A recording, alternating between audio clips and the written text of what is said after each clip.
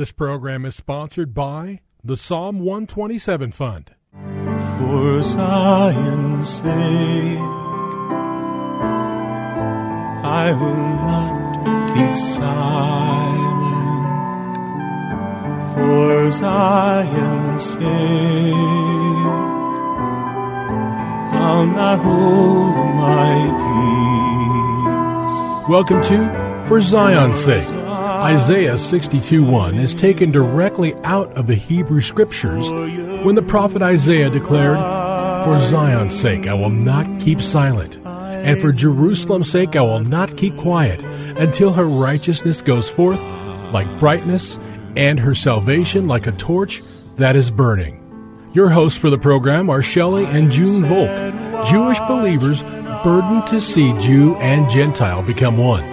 Believers strengthened in their faith, and for their Jewish kinsmen to come to the saving knowledge of Jesus as the Messiah, the Son of God. Good evening to you. Bless the Lord, and welcome to For Zion's Sake. We thank you for joining us. We're the Volks. My name is Shelley. And my name is June. Hi, everyone. It's a privilege and honor to continue a theme that we started on Monday, and that theme is basically one word: partakers. We're going to be looking at the scriptures that speak about us partaking with God to see His purposes accomplished.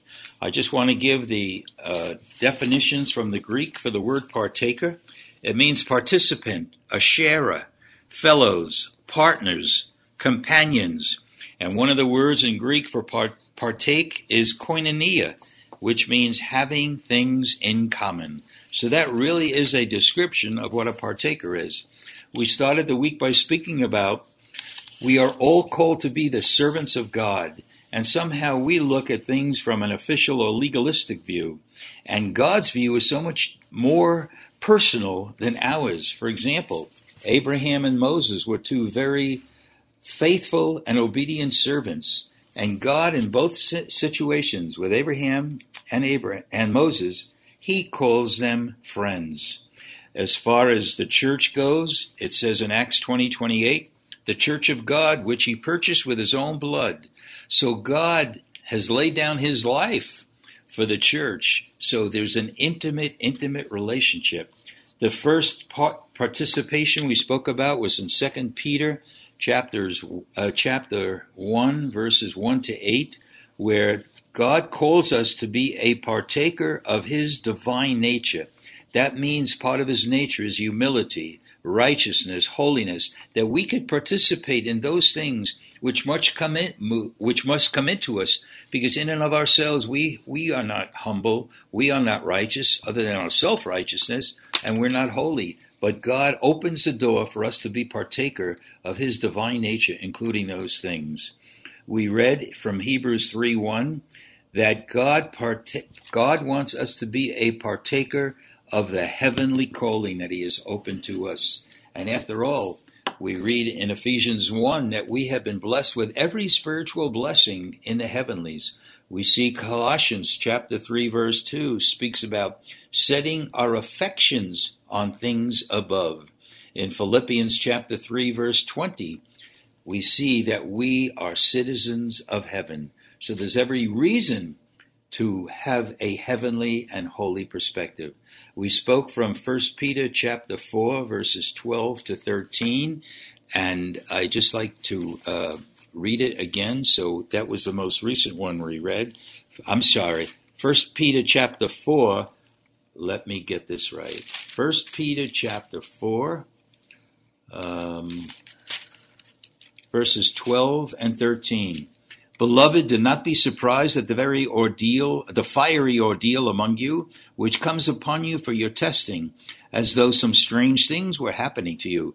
But to the degree that you partake of the sufferings of Christ, keep on rejoicing, so that also at the revelation of His glory, you may rejoice with exultation. And we just mentioned, are we willing to be partakers with God, even in difficult situations that cause us to suffer for righteousness' sake? And we also brought out, Shelley, that when we suffer for righteousness' sake, the Spirit of glory That's right. rests upon us. Right. And this is so powerful, June, that we cannot look at just the moment. That's how we judge things. But God has an everlasting picture before him. He's timeless, and he sees the end from the beginning.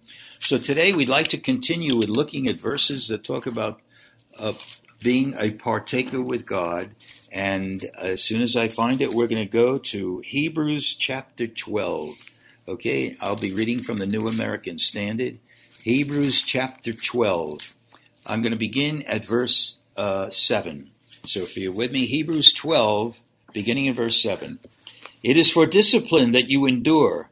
God deals with you as with sons. For what son is there whom his father does not discipline? But if you are without discipline, of which all have become partakers, then you are illegitimate children and not sons. Furthermore, we had earthly fathers to discipline us, and we respected them. Shall we not much rather be subject to the Father of spirits and live? For they, meaning our natural fathers, disciplined us for a short time, as seemed best to them. But he, the Lord, disciplines us for our good, that we may share his holiness. I want to point out, we're going to go on reading. But God disciplines or chastens us or trains us for our good, that we may.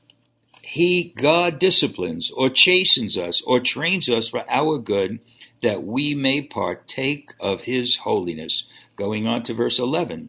All discipline for the moment seems not to be joyful, but sorrowful. Yet to those who have been trained by it, afterward it yields a peaceable fruit of righteousness. Therefore, verse 12, strengthen the hands that are weak and the knees that are feeble, and make straight paths for your feet, so that the limb which is lame may not be put out of joint, but rather be healed. Pursue peace with all men, and holiness, without which no one will see the Lord. So we're talking about here that, I guess the question we have to ask ourselves, Junie, how do we respond to the discipline of God? And I'm sure not many of us are aware of how we respond to the discipline of God, which will determine how much we are willing to partake and add holiness into our lives.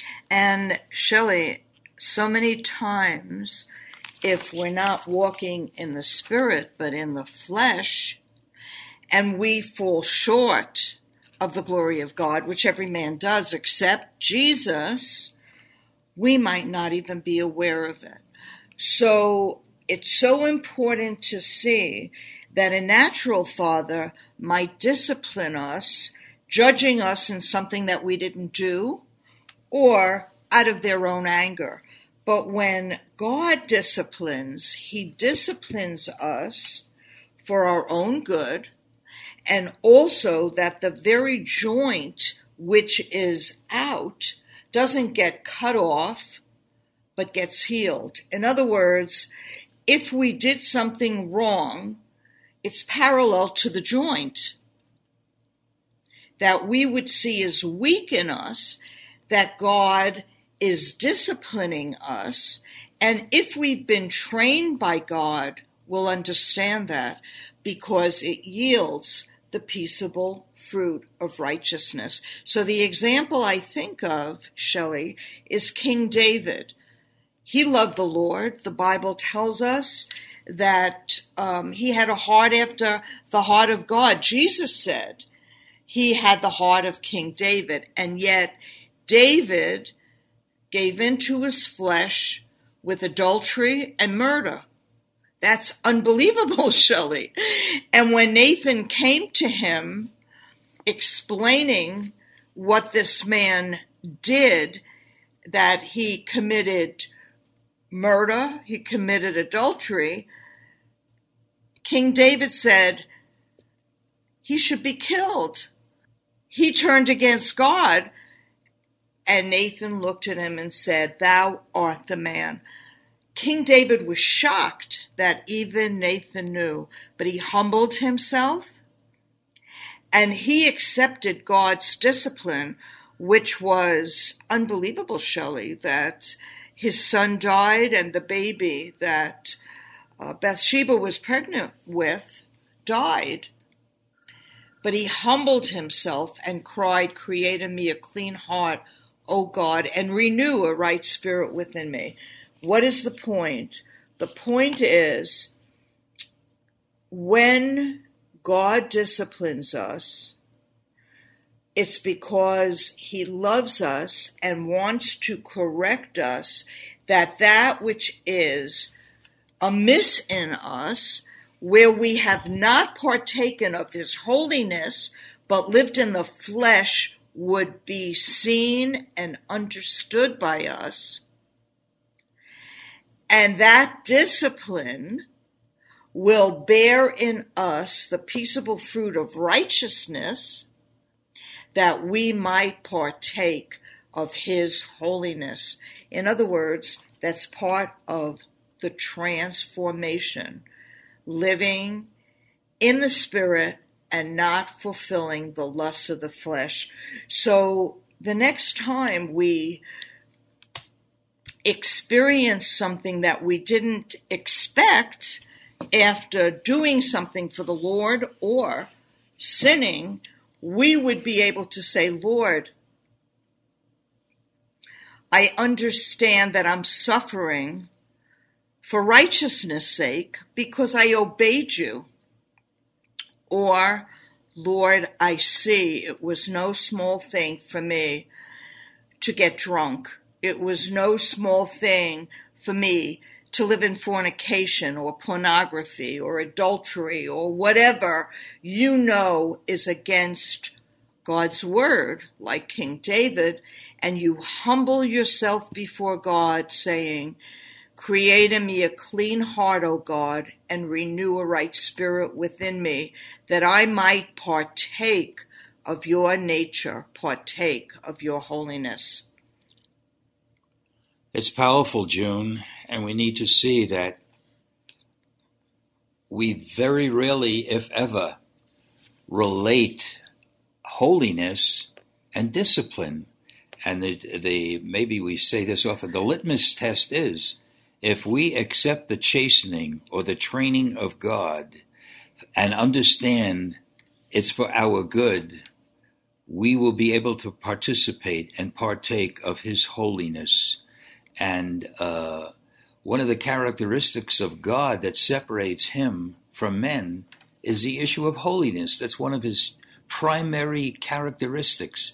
And yet that gap that exists between God and man is accepting and thanking him for disciplining us, which allows us to partake of his holiness.